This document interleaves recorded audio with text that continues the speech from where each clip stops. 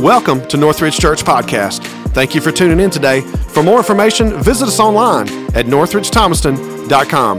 Now prepare your heart as we dive into God's Word.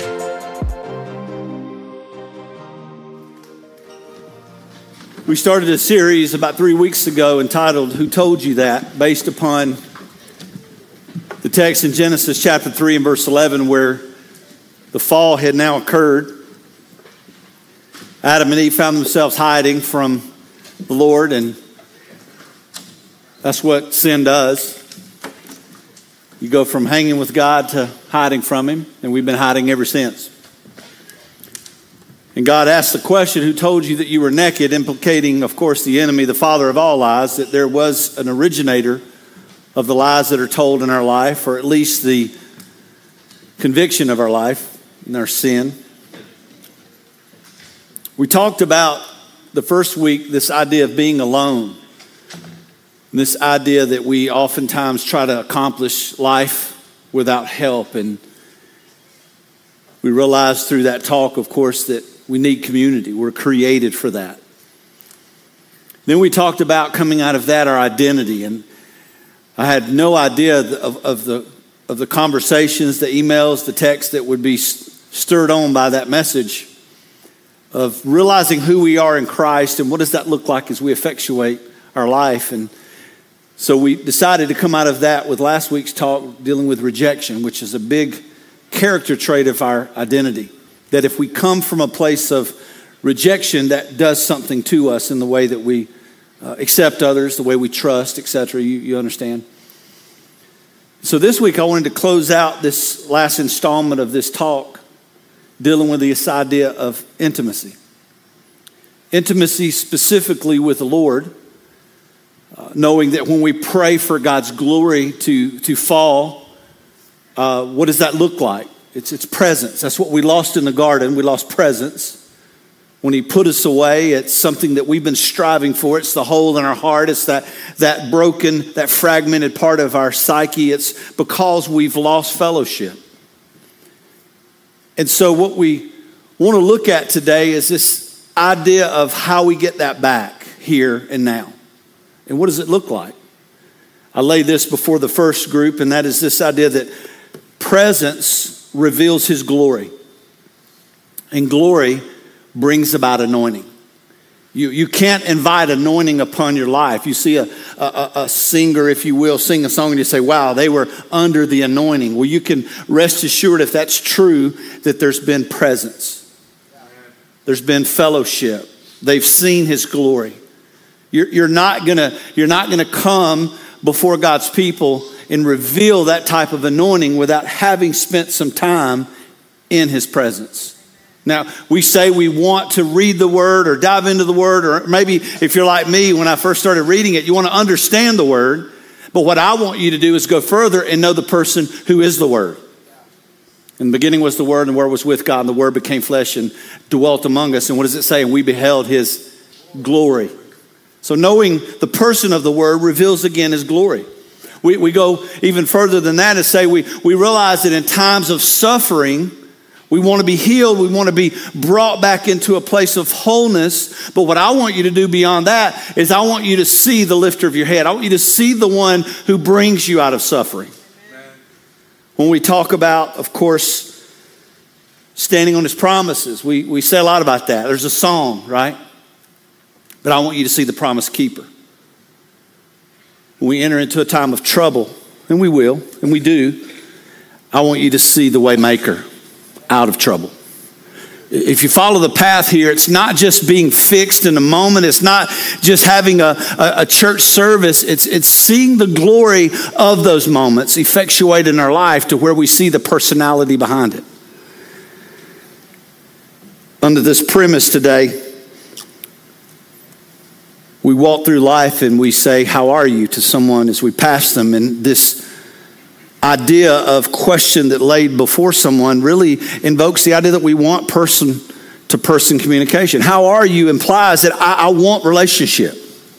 I may be desiring a little more than intimacy. It's not a rhetorical question. I don't say, how are you, and not expect an answer, but that's what we do in behavior. We say, how are you, and we keep walking. So what we're looking like we want and what we're asking for are somewhat diametrically opposed. But don't we do that with the Lord? We want to see his glory, but do we count the cost?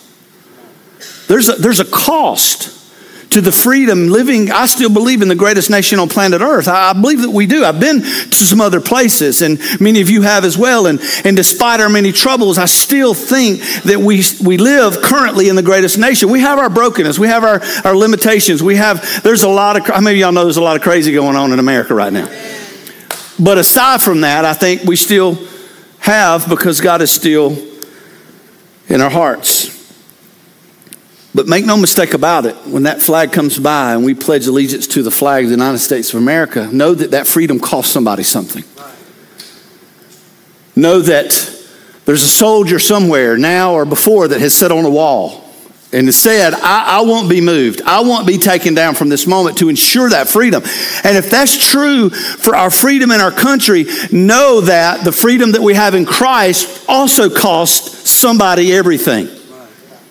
God gave his only son that we believe in him, we can have what? Everlasting life. It cost him everything. So please don't mistake this idea of grace and hiding within the crevices of grace to think that for you to have that level of intimacy, for you to have that level of glory, for you to have that level of anointing is not going to cost you something. Matter of fact, I'll go ahead and give you the punchline. It's going to cost you everything. I asked the question this morning. I said, what is it that we want most in this life? And without question, everybody said, him. We want his presence. We want his blessing. We want his fullness. That was the kind of place we landed. Because when you're in his presence and you have him, you get all of him. He holds nothing back. Would you agree to that? And how many would say, I'm glad that he don't hold anything back from me? But watch this. That would definitely imply then to have the fullness of that relationship living out in me every single day, that he also wants all of me. He wants everything that I am and everything that I have. I don't want you to stand today. I just want you to listen to this phrase. It's a text, it's a scripture, but I want you to listen to it on the context of just what it says. 2 Chronicles 16:9 says this, the eyes of the Lord search. Man, that alone is profound to me, that he's looking, he's seeking. The enemy in John 10:10 is seeking whom he may what? Devour.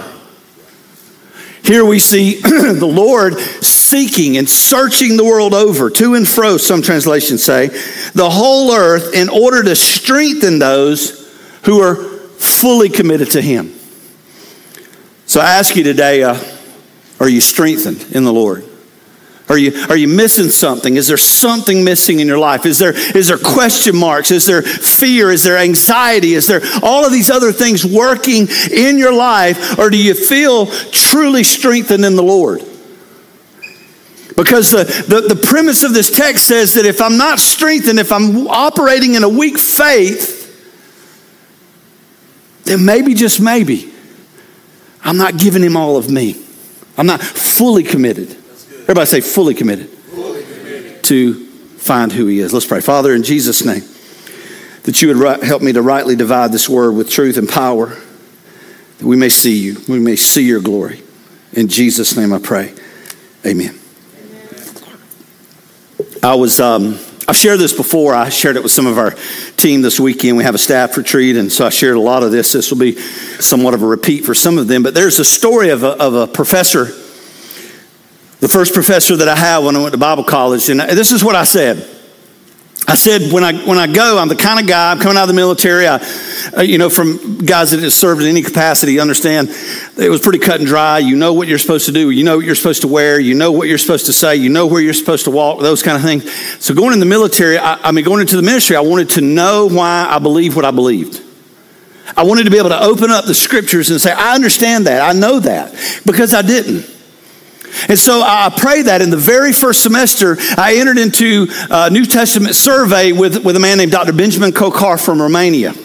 He was raised behind the Iron Curtain of Romania. And one of the things that they had to be careful of is the propagating of Scripture, because you couldn't preach the gospel there. In some cases, penalty by death for occupying a church service, for carrying a Bible, and this is the case in lots of countries. Dr. Kokar's father was a pastor, and regardless of what they had told him not to do and to do, he still would continue to spread this message of hope. And he would share scriptures. They didn't own a Bible, and I've told you this. They didn't own a Bible. What they would do is the Bibles were torn apart, and they would go and collect the pages, and they'd put them together, and they'd pass page by page to the different people throughout their tribe, throughout their village. And they would memorize it. They would meditate on it. The first night was a 4-hour class, 3 hours and 45 minutes in Atlanta, Georgia. And I'm sitting there in a class, and he says, let's go to the book of Romans. And I open it, I'm thinking, oh my gosh, this is going to be great. We're going to read the book of Romans. Well, I wasn't really in love with the word at that point in my life. And sure enough, we open, he goes to Romans 1, he begins to read, and I remember putting my hand in my head, and a few minutes into the reading, maybe around chapter 2, I hear a guy in the back sniff, and a guy on the other side of the room sniff, and before you know it, the guy sitting next to me was weeping. And I looked up, and Dr. Kokar had moved from behind the podium. And he's now standing in front of the people with his eyes closed, and he's quoting the book of Romans word for word. Before it was over, he quoted the entire book of Romans. And there wasn't a man or a woman sitting in their chair. They were laying on their faces crying, of which I was one. Dr. Kokar shared a story that his father had left the home one morning and had returned late at night. And when he came home, as many nights would have it, he had been beaten for sharing the gospel. This time his right eye was completely laid open. And he remembers as a little boy around 10 years of age seeing that and just being completely in fear. And his father, without any words, walks in the door completely stoic and opens the door. And he comes to sit at the head of the table. He and his other brother and his sisters, they sit around the table, and his mother gathered together the soup that she had made, this modest meal with homemade bread. And she broke it and laid it before him, each with a glass of water. And she began to take a rag and she began to wipe the brow of Dr. Kokar's father. And his older brother, 13 or so, he spoke up and he said, Father, what happened this time? He said, it's the same as always. I went to preach the gospel. I went to tell people about Jesus. And this is what happened. He said, Daddy, what did they tell you? He said, they told me to never preach this Jesus again, never open this Bible again, never talk about him, never teach him.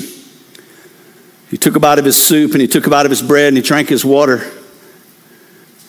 And he took from behind in his pants, he opened a piece of scripture, and he opened it up. He said, tonight, though, we'll be studying from 2 Timothy chapter 4 and verse 1.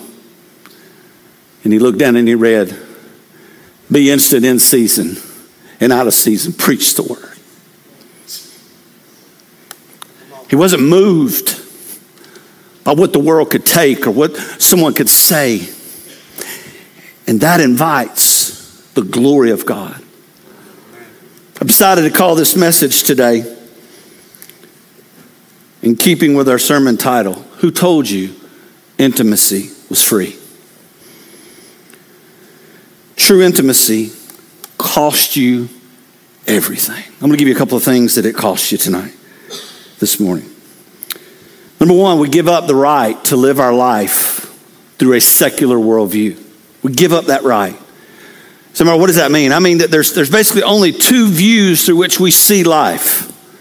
A secular worldview, the one the world wants us to see, the one that is forever changing, the one that is morphing before our very eyes, the one who says that marriage can be this when marriage has always been that, and one who says that you can have this written in your Constitution and your Bill of Rights, but that's no longer the rule of the land, and we can change this, and we can change that, you can vote this, but we determine that. The secular worldview basically is just constantly changing based upon what it wants to say. And the right that I have to see life through that view, or on the contrary, to see it through a biblical worldview, that is unchanging. Right. That cannot change. In fact, if I can be bold to say, that which really drives culture and science and every belief system that you have is found and rooted in an unchangeless truth. And the world doesn't want us to know that. The world doesn't want us to know that type of God that you can count on. Even in times when you can't see him, you know he's working. Even in times when you don't hear him, you know he's talking. Even in times when you're at the end of your rope, even when your eyes flayed open, that there's a point of reference that says, I will not be moved. You don't get that from hearing a sermon. You don't get that from singing a song. You only get that from being in a place, in a relationship, and in a presence with him and him alone. See, the world says that parents, it's really good if you just raise your kids today and just be their friend. The secular worldview says, probably not good to spank them anymore. And I wonder how many in the room just got beaten as a kid and your parents really liked it. Anybody else besides me? I mean, it just seemed like it brought them joy, Dale, when I got spanked. But I'm going to tell you, there was a, and I say this respectfully, there's a level of fear that I had when my dad walked. I got nervous when my dad got dressed and just put his belt on. I mean, I remember going to school and we had a teacher in the 5th grade who had a paddle with holes in it that would whistle. And it had a name on it, y'all. I mean, it was funny. Let me tell you though, but it was a reverence and a respect that when a police officer walked into a room, I felt like there was something to be a little bit nervous about. Right. Because that represented law. It represented truth. It represented rules that really weren't bad things. Rules weren't bad. They were there to protect you. And I say this respectfully, but I say it without apology. Part of the reason, hear me, that we have issues with children growing up so stinking disrespectful is because they've never learned to respect mom and daddy. We said in 2020 when all of the racial tensions, we've always known they've been there. They've always been talked about. I mean, gosh, we've even seen darker days in the past, but you almost wonder, we're coming into something that's new, and then all of a sudden we started being told that I have to hate you, and I have to dislike you, and I have to question everything, and I'm wrong, and we're bad, but all of a sudden we realize that only happens because of the conversations around the dinner table. Didn't happen in the school. It didn't happen on social media. It didn't even happen on CNN, MSNBC, or Fox. It happened at the dinner table. Amen. Because we haven't explained and told our children that there should be a respect for life. Right. The secular worldview says that the mama has right over her own body. Hey, I'm fine with that. But you don't have the right over the body that's in you. Right. And I get it. I get it. Even within the Christian circles, people are like, anyway, the point being is you and I have to understand that we either want to directly impact and change as parents our children's life by showing them the number one commodity, which is respect for a living God that they're not going to respect if you don't show them. Otherwise, you give them a secular worldview. That's good. What does it cost? It costs you everything, mom and daddy. Every parent under the sound of my voice would probably admit openly that they would die for their child. They would take a bullet for them. And I don't think any of you would hesitate at that. But the world is not asking you to take a bullet for them. God is asking you to take time for them. And to take moments and redeem them and teach them and talk to them and be honest with them. To tell them that, guess what? You don't get a trophy in life just for showing up. You got to work at it. The Bible says if a man doesn't work, he ought not eat. You can't change that. Because you're building a generation of entitled people who will never, ever, ever change the world for the glory of God. That's what I want. Stephanie and I could teach a class on parenting. We could. We're qualified. We've raised 2. They're both in ministry. You know what the title of my class would do? I don't know what happened. Because that wasn't because I did it all right. Any other parents just say, you know what? I didn't do it all right, but I got some amazing kids. Anybody else want to testify to that? Are you with me? I mean, the point being is I don't know why they turned out. So it was in spite of me. But I do remember a time where my wife was praying over their infant baby lives, laying in a crib and praying for a spouse that they would one day have and speaking over them.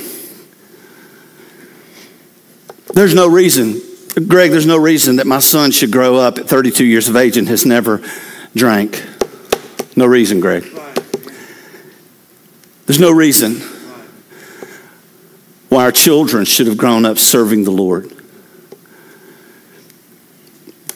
But here's what I believe God can do if you commit your life to Him, even if it feels like it's too late.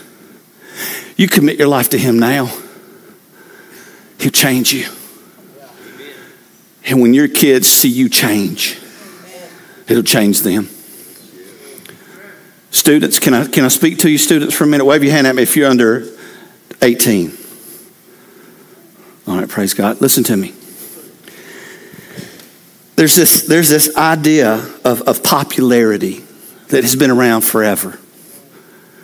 Popularity means what today? How many friends you have on social media? No. We don't even know those people. We don't know who they are. I mean, and we put so much emphasis on that. No, it goes back to interaction. We're created for community. But check this out. But when we understand, 1 John, watch this. If what I desire is popularity in this life, here's what 1 John chapter 2, 15 to 17 says. Watch.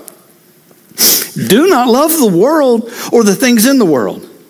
For if anyone loves the world, the love of the Father is not in him. For that is of the world. And that's what's in the world. Lust of the flesh, lust of the eyes, the pride of life. It's not of the Father, but is of the world. And the world is passing away, and the lust of it, but he who does the will of the Father abides forever. Is your desire to be popular, or is your desire to be holy? Because you can't have them both. The Bible says, I'll paraphrase, popularity with man is enmity with God. But here's what's cool, young person. But being holy and being right with God will give you enough of who you are in Him that you don't need anyone else to define who you are outside of that. So, first, listen, nothing wrong with sports. Nothing wrong with sports. But when we were kids, I'm just going to say this. When we were kids, the town shut down on Wednesday at 12 because everybody realized it was time to go to church. There was no such thing as travel ball. I'm not knocking travel ball. I'm not. Listen, you got to sort that out with you and your family and the Lord. And I get it. I mean, I get that the love. I love playing sports. And when we were coming up, it wasn't just you play baseball or you play this or that. You played everything. I mean, you just did. You just knew that's what you were supposed to do. But I just want to say this to you. Look at a Tim Tebow. There's no question Tim Tebow committed to investing in his athleticism. So I have no problem with that. But when it mattered the most and he got in front of God's people, that's when it counted. As he declared who he really was. And he lost it all in the world's eyes. But really and truly, he's making the greatest impact now he's ever made. I don't know what God has in plans for your kids. Here's what I do know. Out of all these student athletes in high school sports combined, at best, less than 2% of them will end up on a Division I roster. Less than 1% of them will ever get paid one penny in professional sports. Yet 100% of them will stand before King Jesus. So see, we have to, again, it's a matter of emphasis. Again, if you can, and only you know, if you can do that and you can have church and you can speak the word of God over them and you can train them up, hey, listen, I'll be here to help you any way I can. But just make sure that God wants all of them as well. And young person, can I say this to you? Despite what the world says, you know what else? He wants you to be pure in marriage before you get married. He wants you to be a virgin. And the young boys, they're sitting there going, That's right, they sure do. He wants you. No, he wants you too. Because here's what happens. If a young man or young girl gives theirself to 2, 3, 4, 5, 6, 10, or whatever it may be, people along the way, then when they finally stand at that altar to give their whole heart to that one person that God created for them, they have a depleted heart to give. It's not whole. And it's the reason. It's part of the reason. I'm not saying that fixes everything. It doesn't, because the world is a lie. The world is after us. The world is after our marriage. The world is after our children. The world is after our holiness. But I'm telling you, if you give yourself over to the Lord and you live a life that's set apart unto Him, holy, be ye holy for I am holy, separated. That's what it means, separate. I promise you, you'll see some amazing things in this life, in marriage, in raising your children, in the workplace. Why? Because just having Him and being in Him is enough. All the other stuff are additions. Amen. They're added to you. He says, seek ye first the kingdom of God, and all, everybody say all of His righteousness, and then all these other things are just going to be added to you. Real quickly, we have to give up the right to our time as the band makes their way back up. I just want to go ahead and get that out of the way. We have to give a right to our time. Presence costs you time. But how many of us are running from pillar to post? Running in. Don't raise your hands. Don't raise your hands. Don't raise your hands. Somebody in the room is going to raise their hand. How many of y'all argued on the way to church this morning? I'm not even going to look up. Because we have a camera out by the road and we saw 23 of you fussing, driving in. I'm kidding. Y'all coming up the hill and you're just... And then you see a guy out there doing a welcome home sign. You're going...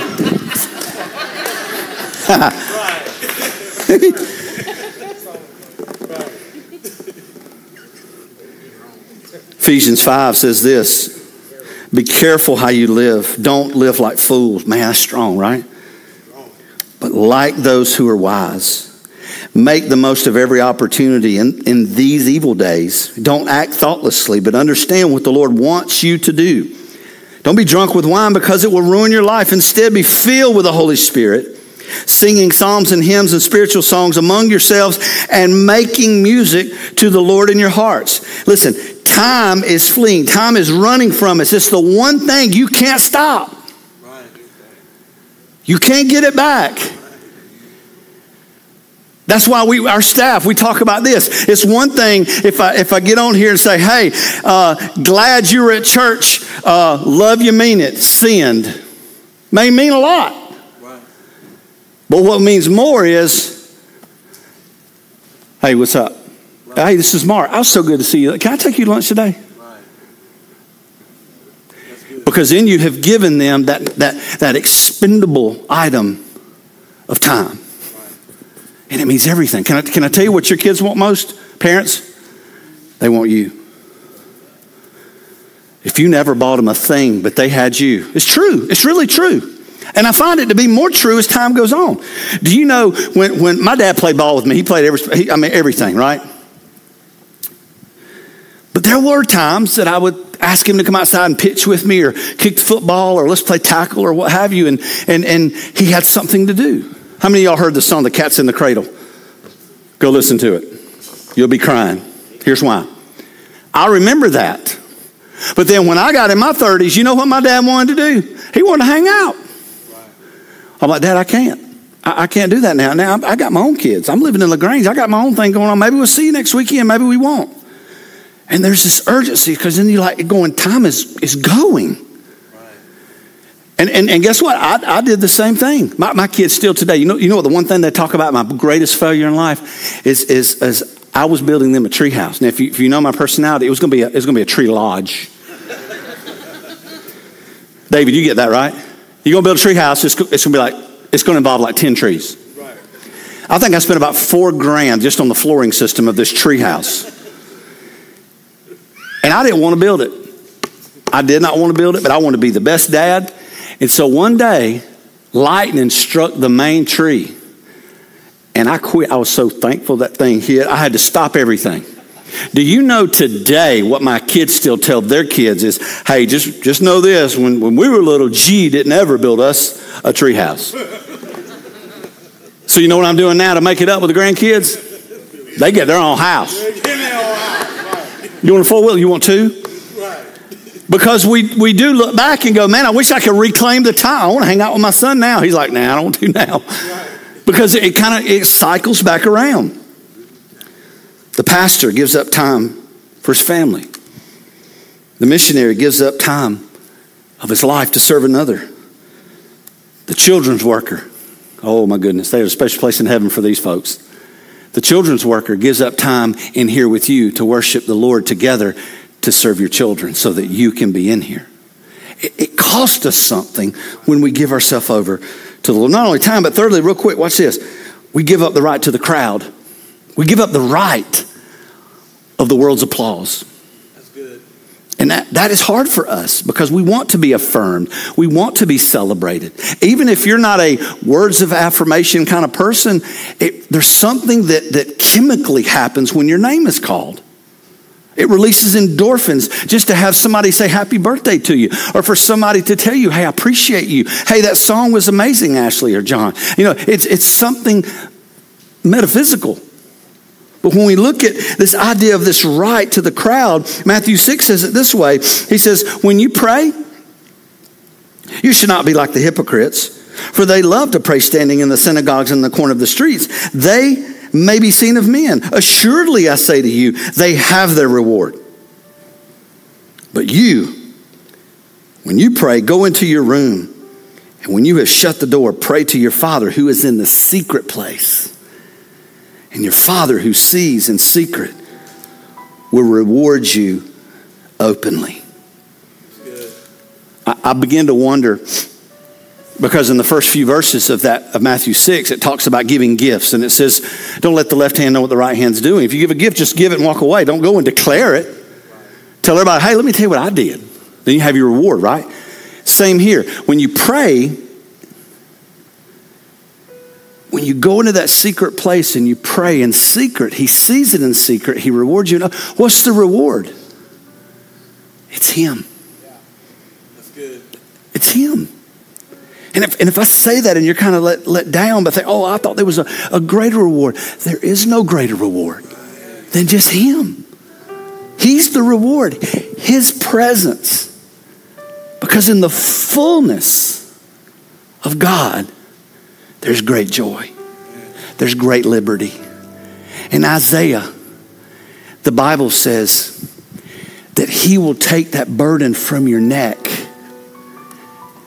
and that the yoke will be broken because of the anointing.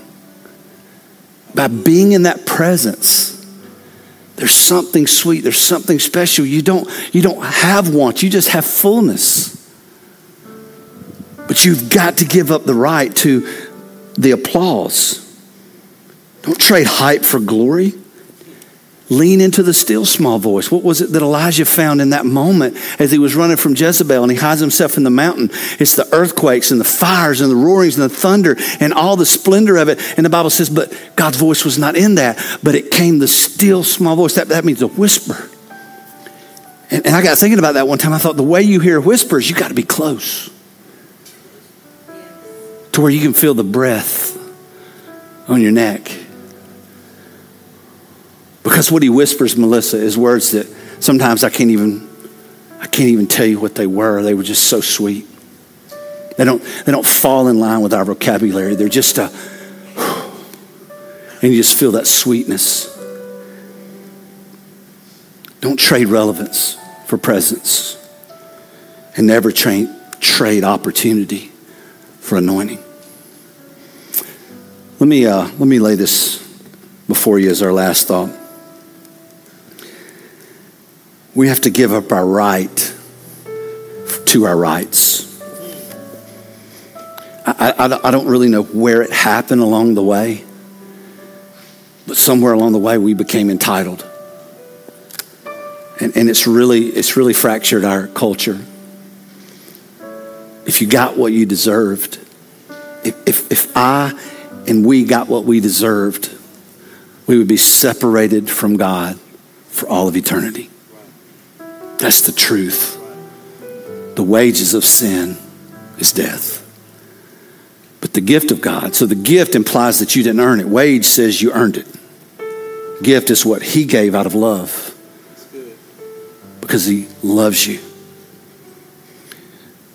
This idea that Paul, we see this in all the Pauline epistles, meaning the letters that Paul wrote. Paul was a very unique guy. And Paul began to explain in 1 Corinthians 8, 9, and 10, and I won't get into it.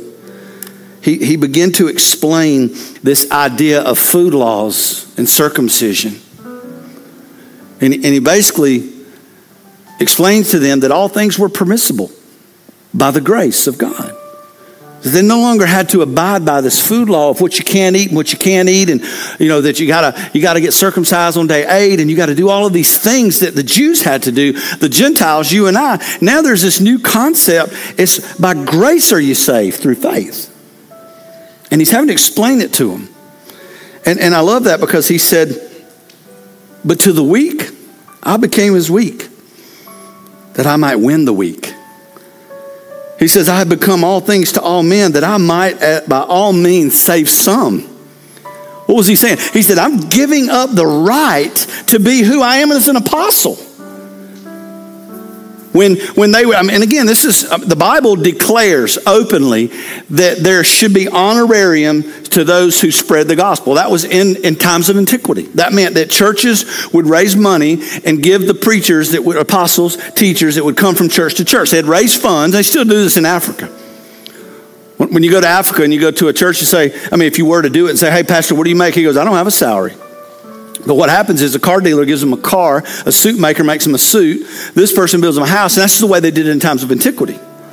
But Paul said, I'm thankful that even as an apostle worthy of that honorarium, that I didn't take a penny from anybody so that I could just preach the gospel.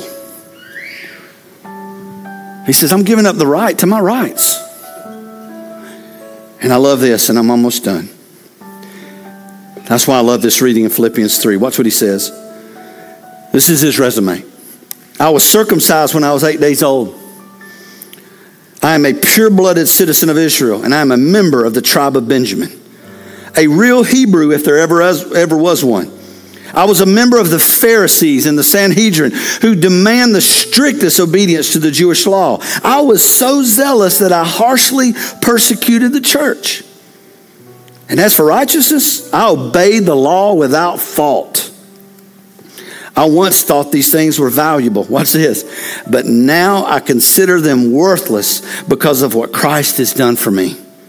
Yes, everything else is worthless when compared to the infinite value of knowing Christ Jesus as my Lord. For this sake, I have discarded everything else, counting it all as garbage, so that I could gain Christ and become one with him. I no longer count on my own righteousness through obeying the law. Rather, I become righteous through faith in Christ. For God's way of making us right with himself depends on my faith. I want to know Christ and experience the mighty power that raised him from the dead. I want to suffer with him, share in his death, so that one way or another I will experience resurrection from the dead. Amen. He gave up his right to his rights. The cost of intimacy is you. He wants all of you. And like the song says, withholding nothing. If that thing that, as I'm saying these over your life today, is there something you're holding back from him? Then that's the block. That's the block to the glory. That's the block to the anointing. That's the block to understanding. An open line of communication. The fullness of God. Seeing all of him. Experiencing him in ways you've never experienced. Not just at church. Not just when a song connects with that chord. But when you're at home. And you go to lay your head down. And all of the worry of this world comes flooding in, and your heart begins to palpitate. And all of a sudden you just fall into that sweet peace. that passes understanding. It's when you're worried about everything, but you don't let it guide your thoughts and your moves and your motives. Trust in the Lord, the Proverbs writer said. Trust in the Lord. In all of your ways, acknowledge Him. Lean not unto your own understanding. And He'll direct your steps. You know where He's going to take you to? Beneath His feet. Every head bowed and every eye closed. How many of you could say that, Mark, I want that kind of experience. I want that kind of peace. I want that kind of trust. I want that kind of joy. I want the fullness of God in this life. I do, and I want it now. Would you raise your hand? Hands are going up all over the room. Praise the Lord. Praise God. Then what I invite you to do right now, before I ever invite you to stand, is just go to that secret place right now with Him, right where you sit, and just invite Him to overthrow your flesh. Invite Him in to wreck your plans, to interrupt you. The rest of you in the room, are you 100% sure that you're a child of God today? If you're not, would you pray with me?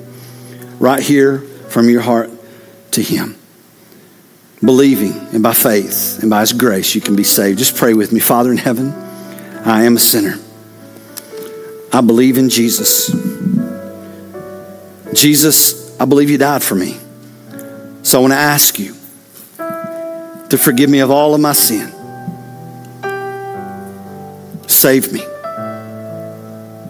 Help me to live for You. I want to experience all of You. In Jesus' name I pray. With every head bowed and every eye closed, if you pray that prayer today, I wonder, right now, would you just lift your hand boldly and say, Mark, I prayed and I invited Jesus into my heart. I'm not going to point you out. Just lift it up real quick. Amen. God bless you, ma'am. Anyone else? I prayed and I invited Jesus into my heart. Amen. God bless you, sir. Praise the Lord. Look right in front of you. Look right in front of you if you prayed. Another hand up. God bless you. Praise Jesus. Yeah, amen. Hey, maybe you raised your hand, maybe you couldn't. I want your heads bowed. Look right in front of you. If you prayed and invited Jesus in your heart, look right in front of you. Pull out that little decision card and just write on back. Tell me that you accepted Jesus and give that to me on the way out so I can connect with you. Answer any questions you may have. Everyone looking this way. Everyone looking this way. If you need prayer today, we want you to come have it. Doors of our church are open. They've been open. We'd love for you to be a part of our church. If you feel this is where God would have you to be, that certainly is an invitation. But maybe for those of you who raised your hand and said, yeah, I want all of Him. I want to give Him all of me. But Mark, there's some things. I mean, you don't have to say what it is. Maybe just come, shake my hand, give me a fist bump, walk away. But for the rest of you, we do this a lot at Northridge. Come and just walk and put both hands on the stage and say this. Say, God, I trust You fully. I give You me. All of me. And I want all of You. God, I trust You fully. I give You me. I want all of You. Everyone's standing to your feet. If that's you today, I promise you, if you come, it'll change you. I can't explain how, but it will change you. It'll help you to live for Him out there. If you can just take a little step in here and just step out from the comforts of where you are as they sing. I want you to come. You come.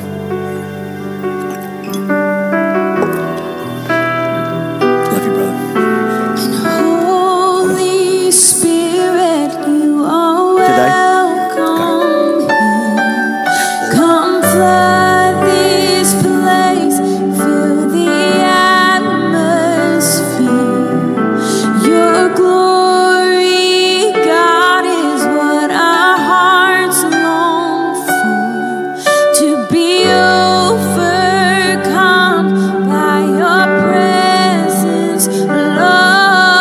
Oh, Holy Spirit, You are welcome here.